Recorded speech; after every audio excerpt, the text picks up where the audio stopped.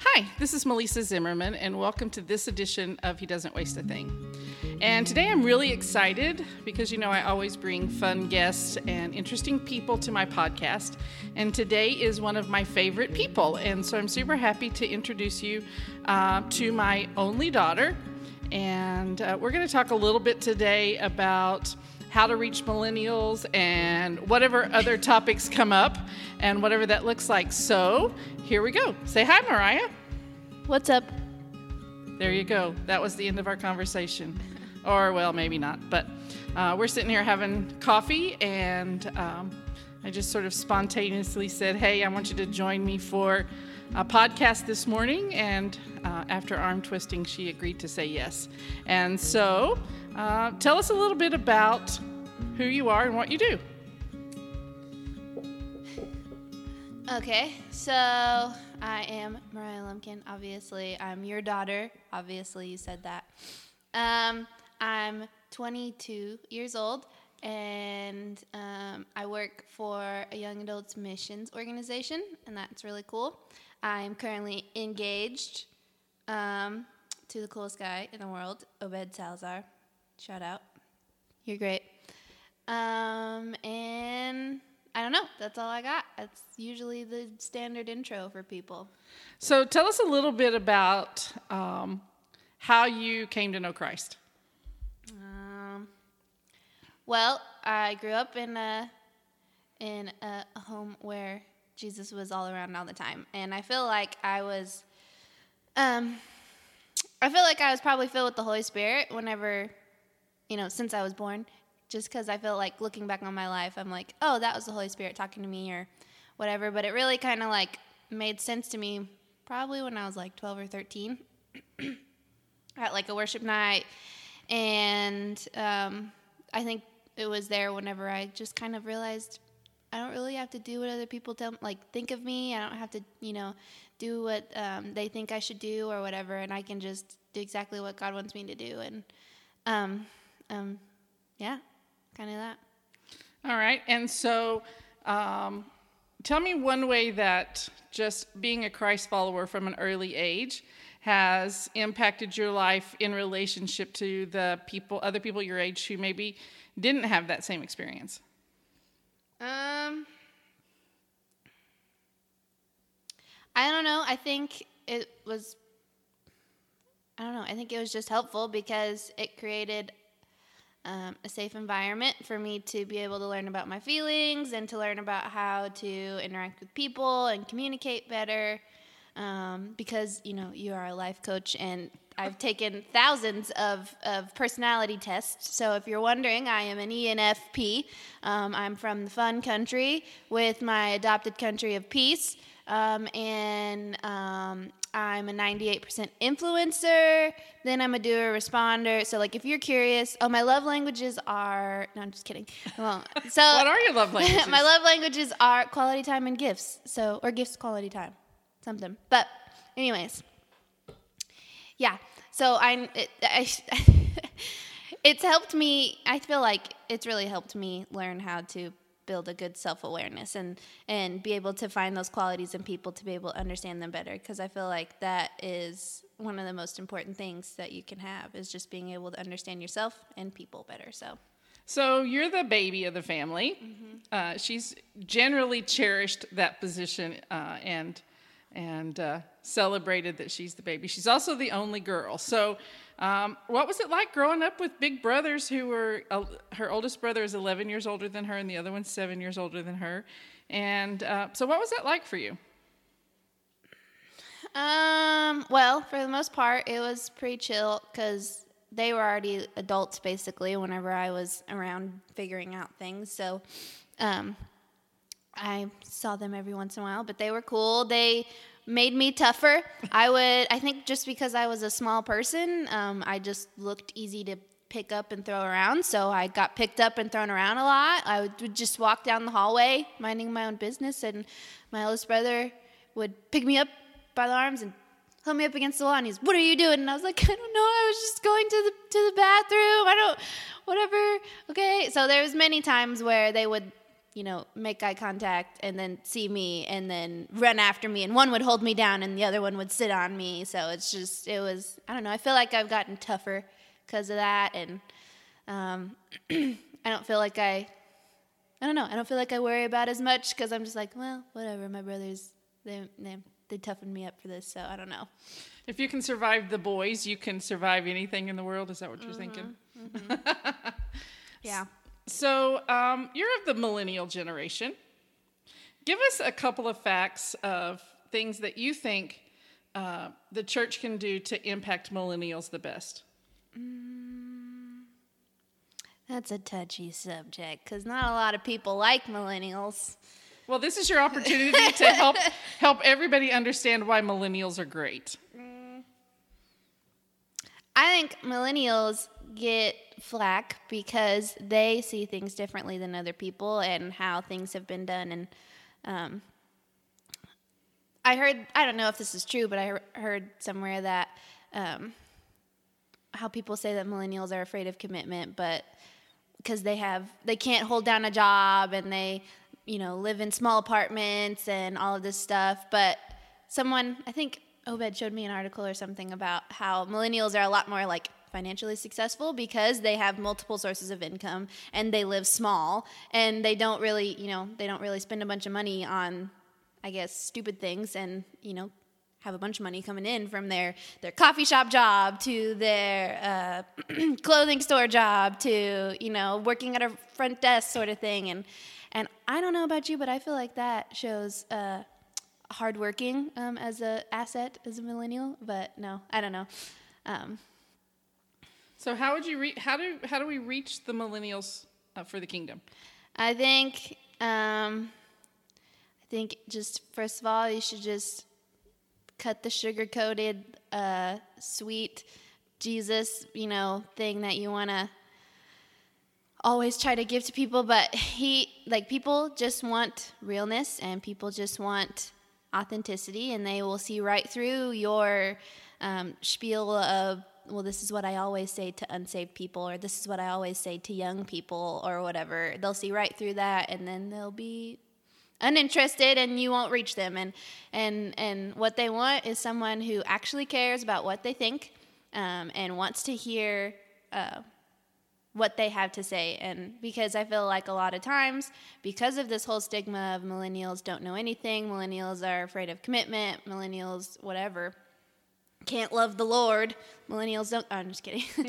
And I think because that is continually just like placed on us, we don't really want to, or we'll begin to believe that ourselves. And I don't know, I think if you actually prove that wrong to them, that you do think that they can be committed to something, and then they do, believe in something bigger than themselves, and I don't know, want to take care of each other, want to take care of themselves, and just be better people. I really think that's what it is we actually do want to be better people. It's just everyone thinks we don't and doesn't give us the time to try to be better. So then we have to find it ourselves, and then we find it in stupid ways.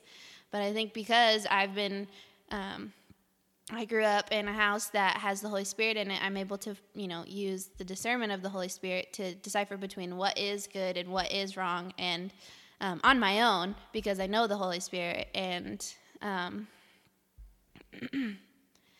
and I don't just spiral down something, and I know, okay, this makes me really, really sad. Why does this trigger me right here? Okay, well, because I've learned all of these personality traits, and I've learned all of this self-awareness stuff from, my life coaching parents, as I'm able to stop and look at my life and be like, okay, this is why I feel this way. Okay, cool, but this is like the actuality of what it is. So just remember that, or let's take steps towards this way, and so on. And I think if you just realize that millennials are looking for something, they just need someone to believe in them and actually give them the tools to go on and do it. So one of the things that I would like for you to know about Mariah is that she has a real heart for missions. And she's traveled a lot in the last 4 or 5 years, been to a lot of countries and done a lot of big things. And I remember one day when she said, I finally realized that just because I'm tiny, and she's small, y'all, about 5'1", maybe 2. I'm like 5'2.5". 5'2", but she's tiny. And she felt like for a long time, I think you told us you had the belief that because you were small, you couldn't do big things. And I remember when she came and said, I finally realized that that's not true. And so she's been traveling around the world for the last 4 years and gotten to see some really amazing things. And so tell them a little bit about what your heart is for the future. Well, this is kind of fresh. A long time ago, asked God to talk to me in dreams because I have a lot going on in my brain during the day. So it's really hard for me to, let's be real. It's hard to stop myself and be like, okay, Lord, yes, what do you have for me in this moment? And I think when I'm like in those moments of like asleep or falling asleep, that like my brain is actually quiet enough for God to like actually say something. And so I just said, you know what? Since I can't quiet myself during the day, Lord, just give me dreams or whatever. And so recently I prayed that prayer like a long time ago. And then recently, within the last year, I've had just 2 dreams. But they both were like super strong, super vivid dreams that have really just, and I think what God is doing is just showing me what the reality of things are, and they're really scary dreams, and but they show me, like, one was about spiritual warfare, and about that if, like, in the dream I was able to see it and then point it out, and then to the others, and we were able to combat it and defeat it, and kind of come against it with our powers and stuff. And so it's just like, I feel like that gives me an outlook on what's really happening. Because in the Bible it says that we're not fighting each other. We're fighting like the spirit realm. We're dealing with things that are in the spirit realm, and I think it's important that we're aware of it. And so I just recently had another dream that was really scary, and I don't want to scare you guys. So, but basically what it was is just that I feel like young people now are just being deceived by a lie. Honestly, they're being sold that it is something that will change the world. It is something that will make them better people, and they will be able to be the catalyst for change, and this world will be a better place if you join this way of thought or this whatever. But it's just a big sham. It's just not anything. And I think that's what it is. Like, it's the fact that millennials want something real because they've been lied to, and they've been, not given the time of day for so long that they're tired of it, and they want something that's real. They want something, and so since no one's going to give it to them, they're going to go out for it and go find it themselves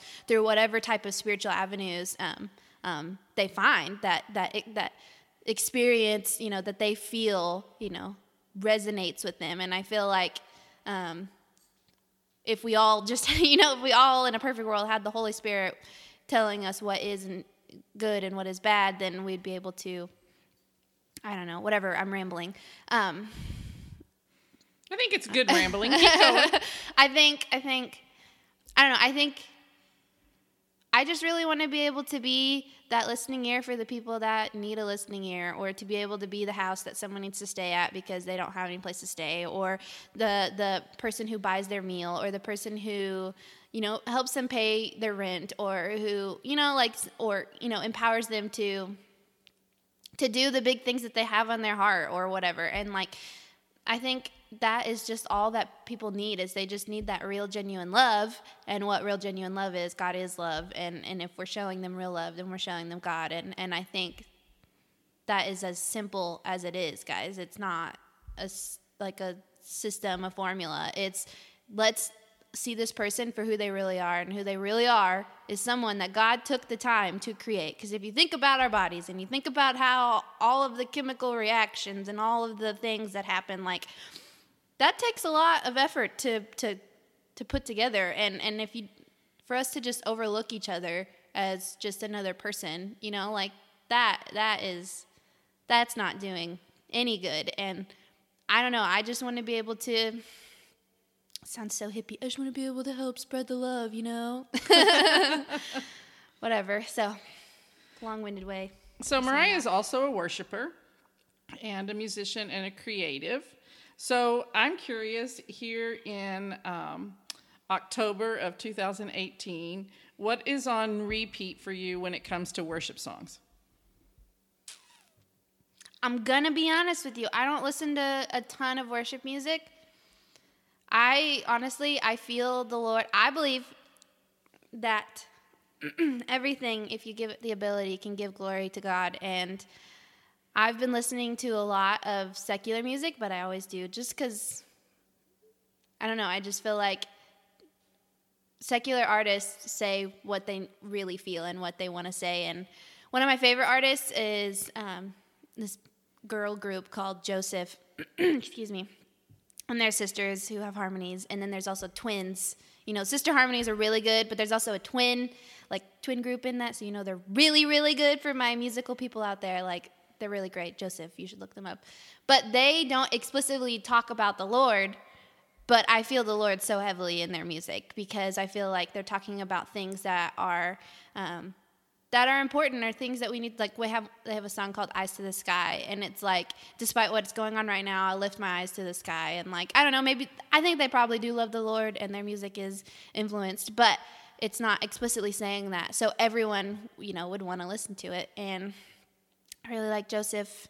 I really like the 1975 because I feel like they're actually talking about what society and what people are like right now.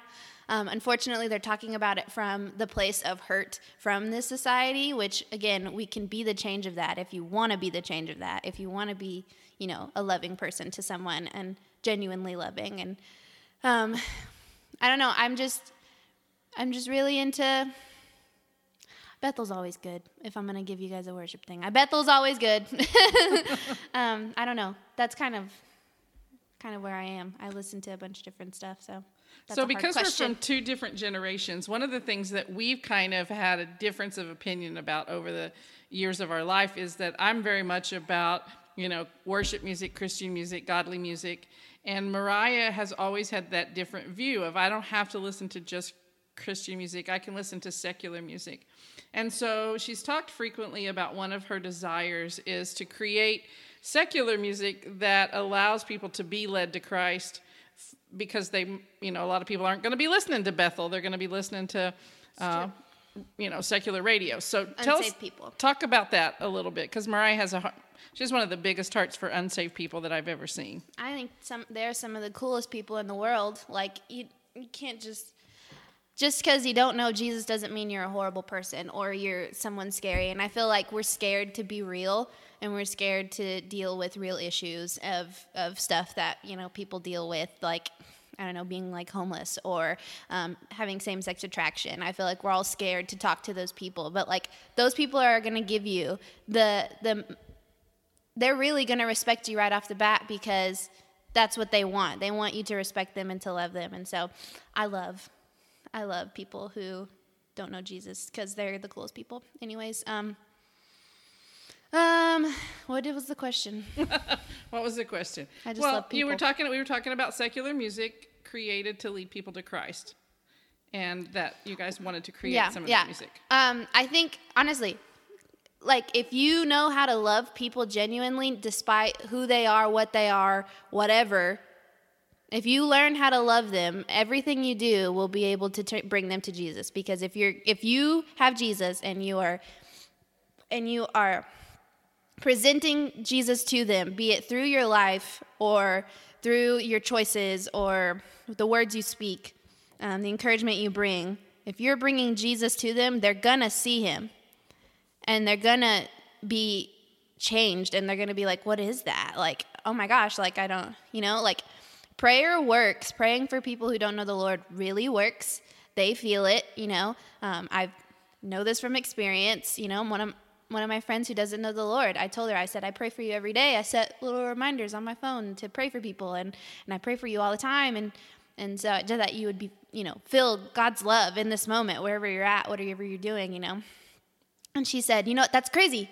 I was sitting there one day and just randomly felt really loved. And that was really weird. And I was wondering where that came from. And I was like, yeah, it's because I was praying for you. Like Jesus isn't like immune to unsaved people. Like, he can still encounter people who don't know him because he's Jesus. Like, don't put him in a box and quit hiding him from unsaved people. Like, live your life. Like, I worked at a clothing store for 3 years, and it was the best job ever. And every single coworker I got to talk to, almost every customer that came in, I had the opportunity to pray for them. And I, like, with one of my coworkers, she's like, I just don't know what I believe. I just feel like a big blob that doesn't, go anywhere because I don't know what I think. And so I was able to, and she was super open to learn, and so I was able to literally have my Bible out and be like, well, this is what this is, and this is how this is, and well, in the Bible it says this, and she was so interested.